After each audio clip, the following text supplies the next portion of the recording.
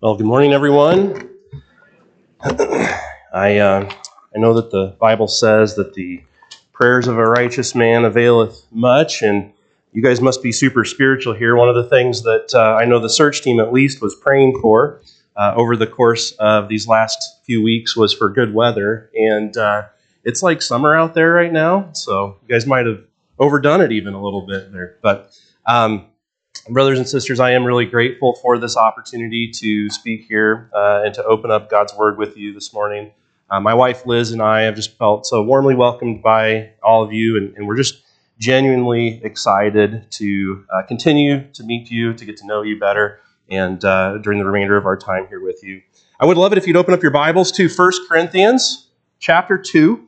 As you're turning there, I do want to just offer a bit of counsel, something that we're all thinking about. We are gathered here in this particularly important moment in the life of Grace Church, and I know that the temptations that you and I might face in the moments ahead might be to care about things like how I carry myself and how I speak and how funny I am and what might it be like to have this guy as your pastor and such things. And I know for myself as well, I might be tempted to focus on me and all of those same things and wanting to present the best version of myself I possibly can to you. But I want to encourage you and me this morning, as best as we can, to push those things aside for now, because if we give in to that temptation, then what we won't hear this morning is God's Word. And that's actually what we all need, each one of us. And so I believe that as we give our attention to God's Word, that the Spirit of God will use His Word to accomplish His purposes in us and through us as we engage this text. So with all that said, please follow along as I read 1 Corinthians chapter 2, verses 1 through 5. The Apostle Paul writes, "And I, when I came to you, brothers, did not come proclaiming to you the testimony of God with lofty speech or wisdom, for I decided to know nothing among you except Jesus Christ and Him crucified. And I was with you in weakness and in fear and much trembling. And my speech and my message were not in plausible words of wisdom, but in demonstration of the Spirit and of power, so that your faith might not rest in the wisdom of men, but in the power of God." Please pray with me.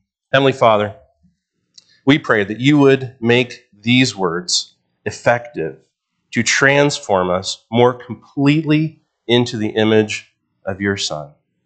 Please give us eyes to see, ears to hear, and hearts that are soft and easily moved by your word. Amen. Well, I realize that we're just dropping into this text this morning, and so it's helpful to get a little bit of context about what's going on in 1 Corinthians. You're probably familiar with this passage, but it's always helpful just to get a little bit of our bearings here. The city of Corinth was a city at this time that was absolutely obsessed with social status. It had even seeped into the life of the church there. And it's evidence, we won't take the time to read it, but if you go back to chapter 1, verses 10 through 13, we see that people in the church were dividing with each other over which particular church leader they were going to follow. I am of Paul, I am of Apollos. And they were dividing with each other and trying to increase their status inside of the church by assigning this leader or this other leader to themselves. Most of what Paul writes in our text is actually against a backdrop of these itinerant professional speakers of the day that did these kinds of things that he is not going to do in how he approached them. Today, we have similar kinds of professional speakers that fill hours on TV screens, late-night talk show hosts, late-night comedians, and they make millions a lot of times talking about nothing. And that's kind of like what these speakers were. Just like our talking heads today, back in Paul's day, these were people that didn't believe, or at least didn't care about, the truth of what they were saying. They loved to win arguments, regardless of whether their position was the correct position or not. They loved sophisticated rhetoric. They loved fancy words, and they loved lofty speech, Paul calls it in verse 1. In verse 4, he calls it plausible words of wisdom. These professional speakers were sometimes called sophists. They're not called that in our passage, but that's what's going on here. And they were professionally trained to win over audiences by persuasion or by entertainment so that they would get applause and approval from the crowds. And again, if they were in a debate, they didn't care about whether or not what they were saying was true. They only cared about winning. So, oftentimes they would sacrifice, of course, their personal integrity in order to make their points, in order to get through wild enthusiasm sometimes the approval and the applause from the people. They were very good at persuading people. It's clear again that Paul is setting his message, the message of the gospel, against that. He's saying that's not what I'm here to do. That's not what I did when I was among you. He is all about something else entirely. It's even clear that Paul considers their so-called wisdom to be empty or worthless because it didn't bother itself with the truth. Everything Paul says in our passage here is to be contrasted with that empty kind of human wisdom. Let's look at how Paul describes his preaching ministry. First, in verse 1, he says again, not with lofty speech or wisdom. One author writes about the setting here. In a city where social climbing was a major preoccupation, Paul's deliberate stepping down in apparent status would have been seen by many as disturbing, disgusting, or even provocative. Why? Well, it's because we all, each of us, want to follow people who are strong and charismatic, right? Imagine if Matt Rule, the Huskers' new-ish football coach, right, had come in and he had said last year, before the season even began, with all kinds of bravado, we're going to win a national championship this year. He might have gotten some big applause and some big approval from some of the crowds, because which Husker fan doesn't want to see that sort of thing happen? We all want to hear that kind of message if we like the Huskers. Even doubters might have said, well, what if he's right? Could he be telling the truth? Could it be real? And at the same time, we want to follow, each of us, just naturally in our souls, someone that's going to tell us something that we want to hear. We want strong, we want successful leaders. We want them so badly that sometimes we're willing to believe charismatic people who present themselves as strong leaders. That was not the Apostle Paul, though. Paul is setting himself up against these sophists, against these people that the Corinthians were used to hearing. And Paul knew that if he had thrown in his lot with their approach, if he had followed their way of speaking, he would have been accepting all of the bad along with all of the good. His message might have been easier for the Corinthians to understand because it would have followed a pattern that they were familiar with. His message might have been more palatable to the Corinthians. It might have been more agreeable to them. They might have liked it more. But if he had done that, he would have sacrificed his ability to claim the truth of his message. And that was a sacrifice he was not willing to make. Even before our verses this morning, he made it clear in chapter 1, verse 17, he says, Christ did not send me to baptize, but to preach the gospel, and not with words of eloquent wisdom. Why? Lest the cross of Christ be emptied of its power. So his preaching was first not with lofty speech or wisdom. The second way that Paul describes his preaching is in verse 2. He says, nothing, didn't preach anything, I preached nothing except Jesus Christ and him crucified.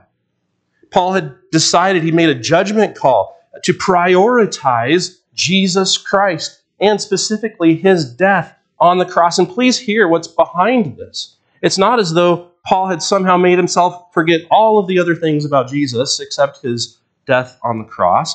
It's not as though nothing else matters whatsoever, but Paul and his ministry and his message had a singular focus, the gospel. The sophists' focus was on winning the applause and the approval of the crowds. Paul's focus was on making sure his listeners knew this man, Jesus, and his crucifixion. Applause and approval were to be neglected for the sake of the message and its clarity. So then what was Paul's message? In verse 1, he calls it the testimony of God, and he spells it out further in verse 2 as, again, Jesus Christ and him crucified. This is just shorthand, again, for the gospel.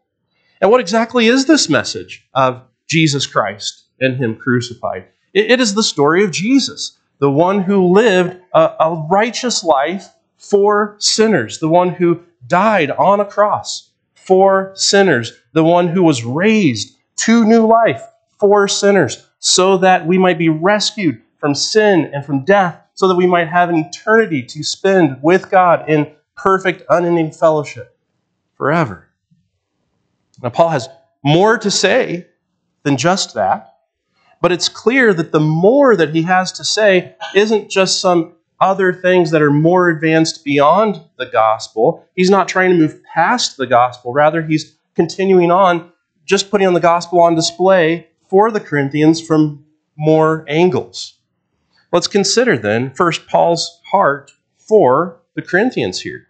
Again, he's setting himself apart from the sophists. He's not demanding approval and applause from the Corinthians. He is showing his desire for the Corinthians to know the truth of the gospel so that they might continue on in the faith. He's not trying to help them to get to the next level of Christianity as if the gospel is the front door to salvation, and then there's other more advanced things after that. No, he is telling them, go back to the gospel. You've understood it, you've believed it, but you haven't mastered it yet, or rather, you have not been mastered by the gospel yet.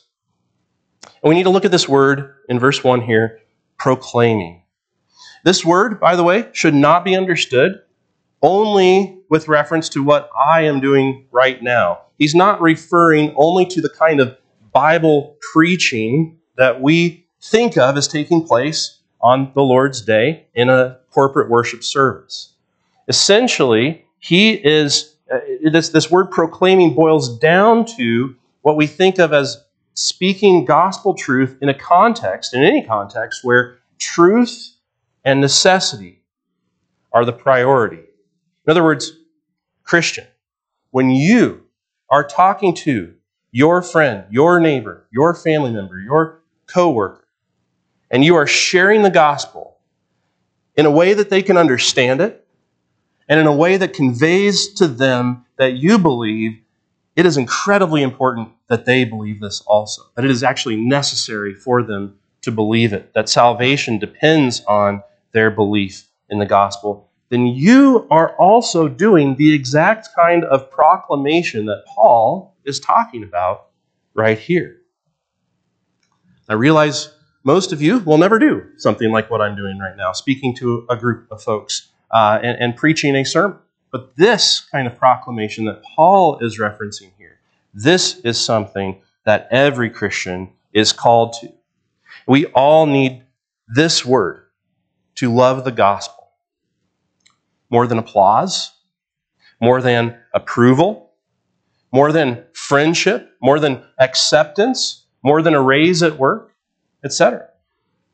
Another way to say it is that we must love the gospel even if it costs us. Even if it costs us friends.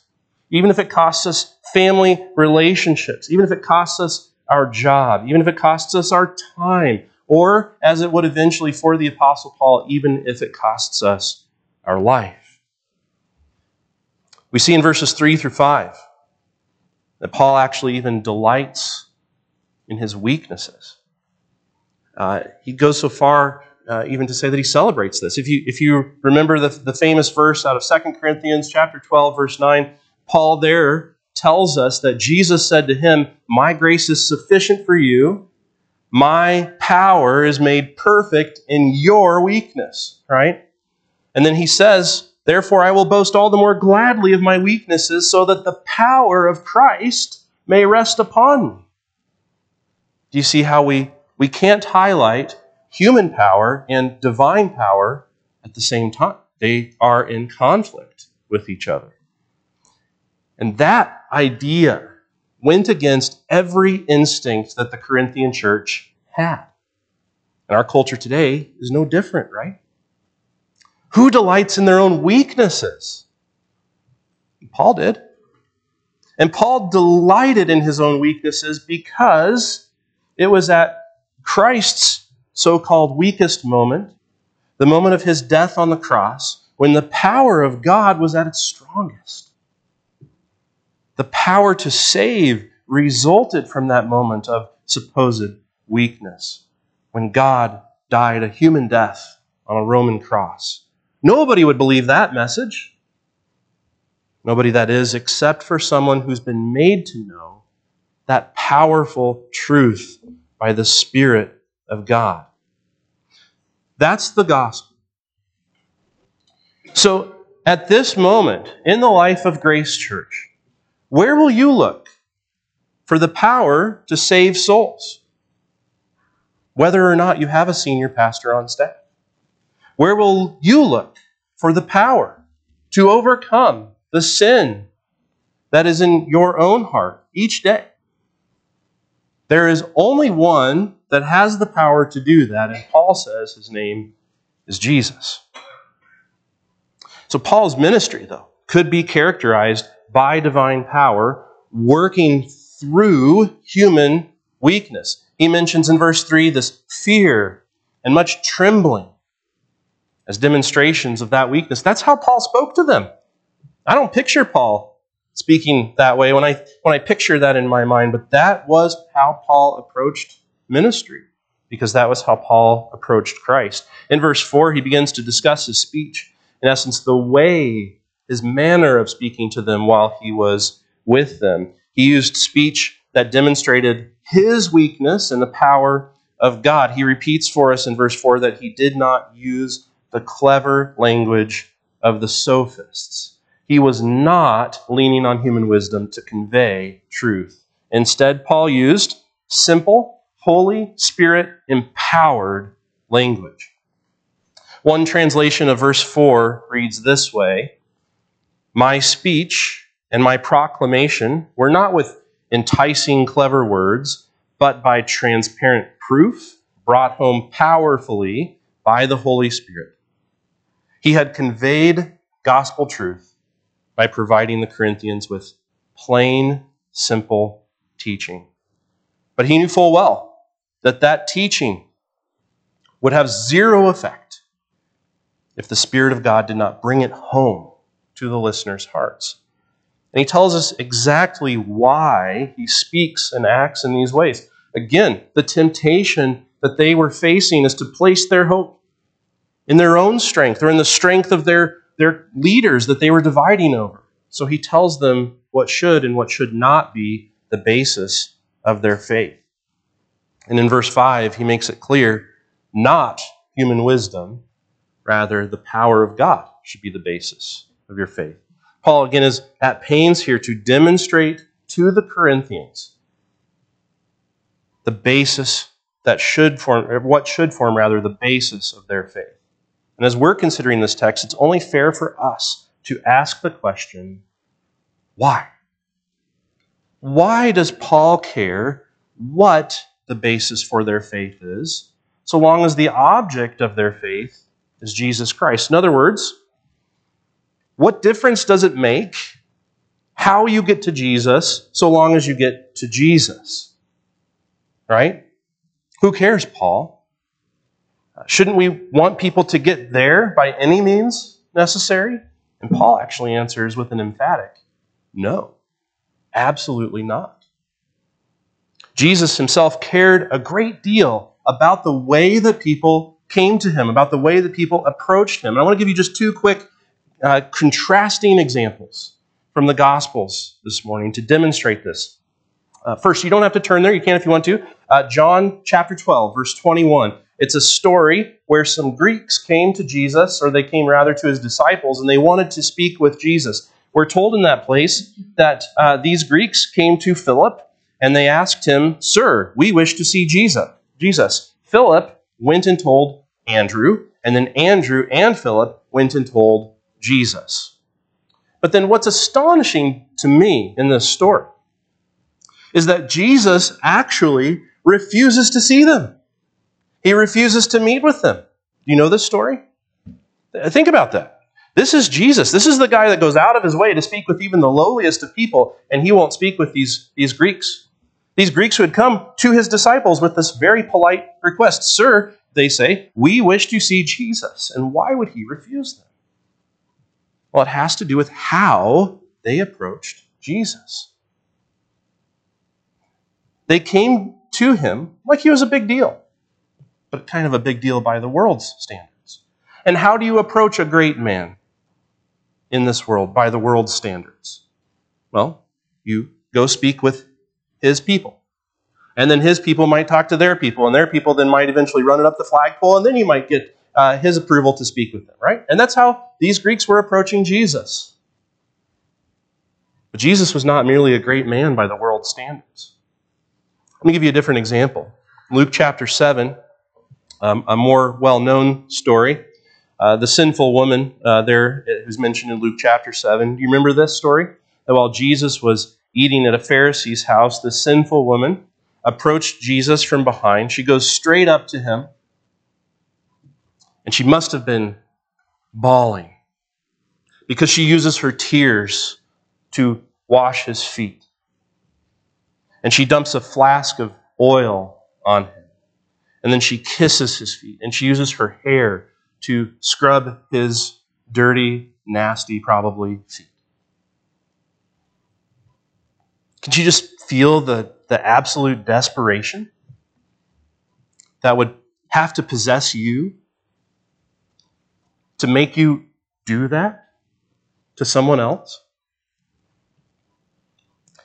And Jesus accepts this approach. He accepts this woman. And this is incredibly important. Jesus is important, but he accepts that. She needed Jesus. She recognized that. The Greeks were just interested. We want to know more about this man. We'd like to meet with him, see what he's about, right?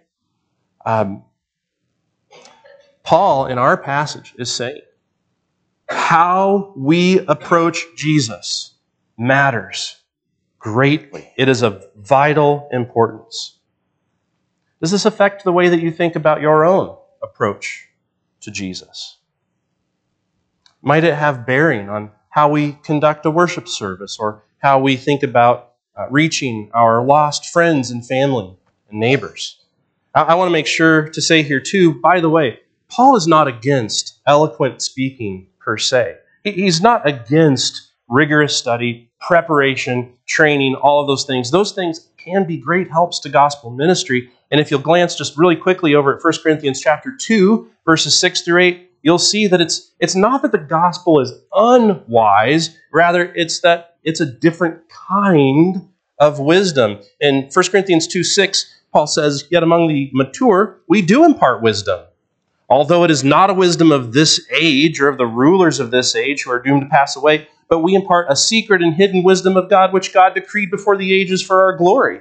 None of the rulers of this age understood this, for if they had, they would not have crucified the Lord of glory." See, Paul isn't against wisdom.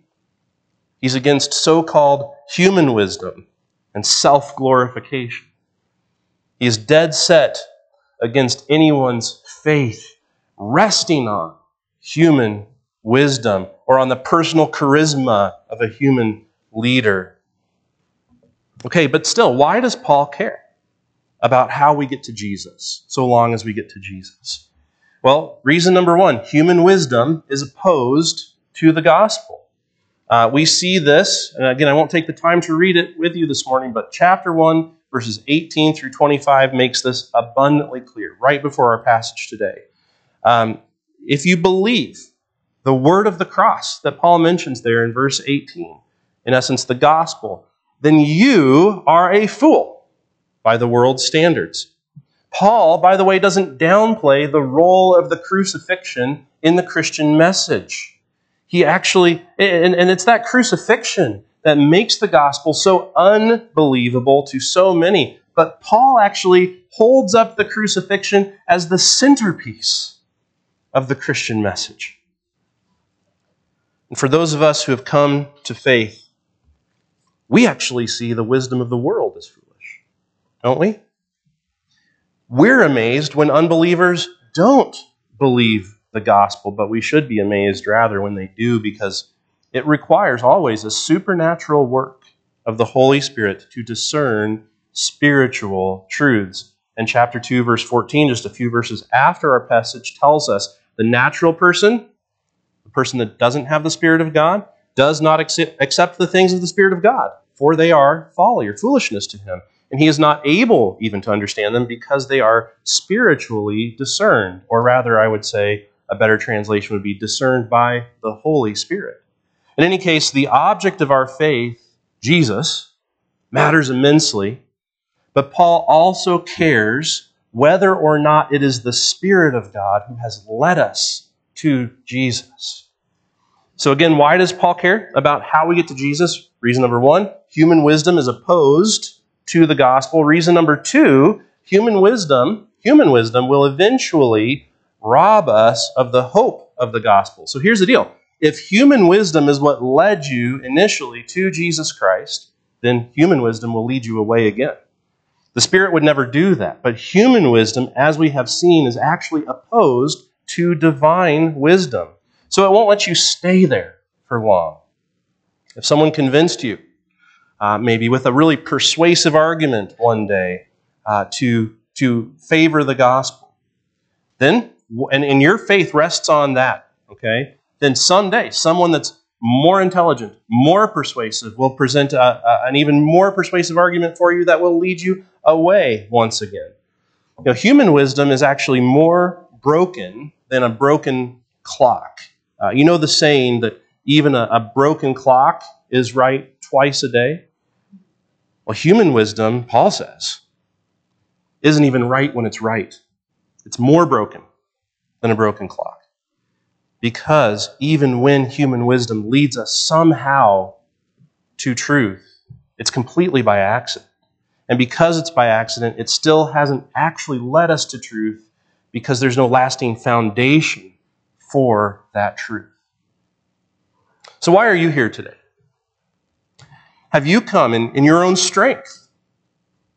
Or have you come in your weakness? Have you come because you've got yourself all put together? Or have you come with a sense of desperation, of your need for this Jesus that we read so much about in the pages of Scripture? For salvation, for sanctification. Human wisdom is not powerful enough to bring you to Jesus. And if you come to Jesus in your own strength, thinking that you are contributing something to Him, He will have nothing to do with you. And we must approach Jesus as Paul did. He writes in chapter 1, verses 26 and 27, he says, "Consider your calling, brothers. Not many of you were wise according to worldly standards. Not many were powerful. Not many were of noble birth. But God chose what is foolish in the world to shame the wise. God chose what is weak in the world to shame the strong. And He did this so that no human being might boast in the presence of God." In fact, if you're weak, as we've said, you can boast in your weakness because God gets more glory when He saves weak and foolish people. And God gets more glory when He works through weak and foolish people. His power works through the foolishness of gospel proclamation. It's completely upside down from how the world operates. But many today, even in Christian circles, work tirelessly to try to improve the gospel message. They want to preserve, I think, at least just a little bit of glory for us. There are many proclaimers out there today who try to remake this word of the cross so that it isn't quite so offensive to human pride. This isn't new. It's been around since ancient Corinth, and it can be sophisticated at times and even seductive to genuine followers of Jesus Christ. Some preachers out there today, some gospel proclaimers, will add to the gospel. They'll add on something like gospel plus morality. And so they'll say that Christianity is kind of a list of do's and don'ts. Don't drink or chew or go with girls who do, and then you'll be a good Christian, right? Others try to add on emotion or feeling, experience. Remember that last time you were really close to God and how good that felt? Well, now, how do you recapture that moment? What sort of process can we work you through to get you jazzed up again and juiced up and feeling that spiritual high, that next mountaintop experience, right? Others will add into tradition, right? Gospel plus tradition. This is the kind of going through the motions Christianity where I don't really know what I'm doing or why I'm doing it, but people have been doing this for hundreds of years, and so I'm just doing it hoping that if I do it enough, maybe God will love me more. Please hear me, Christian, that morality is obviously not bad. Christian experience is not necessarily bad. Tradition is not necessarily bad. But if we believe that the power of the gospel rests on any of those things, or even on Jesus plus those things, then in essence we're saying that Jesus isn't enough. And that we need to add something to Jesus in order to improve the gospel. But when we try to improve the gospel, we end up ruining the gospel. Others try to improve the gospel by subtracting things from it. Some will subtract Scripture from the gospel. Some churches today only want to hear comforting things, right? And to be sure, there are many wonderful and comforting truths in the pages of Scripture. However, these places do not want to hear the full counsel of God's Word. And so they will balk at things like law or sin or any mention of repentance. Or with some, it's actually just saying, we need to take the Old Testament and just kind of chuck that into the dustbin of history and only preach pleasant things from the New Testament. Some will subtract suffering from the gospel. They'll say that a life that is centered on the gospel is free from suffering. They proclaim that following Jesus results in tremendous physical blessings in this life. Things like health and wealth and prosperity. And that's a message the world can really get on board with, by the way. Others will subtract exclusivity from the gospel. There's many today that say you don't even really need to know Jesus to be a Christian. There are many anonymous Christians out there. You can be saved apart from Jesus from hell. In fact, many of those folks seem to even say that there may not even be something like hell. Everybody goes to heaven in that view. And my question to those folks is, well, why even have the gospel at all at that point? The list could go on. There's many ways to improve the gospel, but none that actually work. And in trying to improve the gospel, they try to highlight the strength of man, and therefore they rob God of his glory. And as a result, believing in any of these improvements puts our souls in grave danger. Paul did not want to say more than what the gospel warranted, and he did not want to say less than what the gospel warranted, and we would be wise, I believe, to follow his example. Paul wants our hearts and Christ's church to remain centered on the gospel of Jesus Christ, which reminds us of our weakness and of our desperate need for him.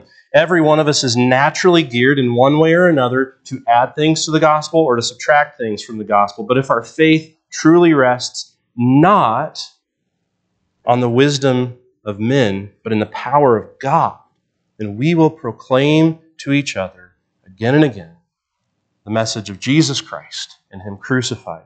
Paul says Jesus Christ and him crucified here toward the start of 1 Corinthians. He carries this on as the main theme of his message through the whole book.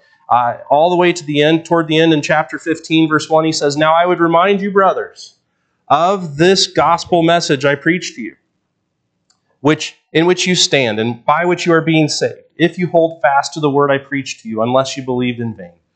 For I delivered to you as of first importance what I also received," and here's the gospel according to Paul, "that Christ died for our sins in accordance with the Scriptures, that he was buried, that he was raised on the third day in accordance with the Scriptures, and that he appeared to several people after that." Do you see what Paul's doing in 1 Corinthians? Do you see what he's doing here? The gospel is his top absolute top priority. It's the first thing, it's the last thing on his mind. And failure to get that message across to the Corinthians would be disastrous in his mind. So Paul just kept on preaching the gospel. What had helped him? Jesus and him crucified. What had helped the Corinthian church? Jesus and him crucified. What will continue to help you individually and as a church? Jesus and him crucified.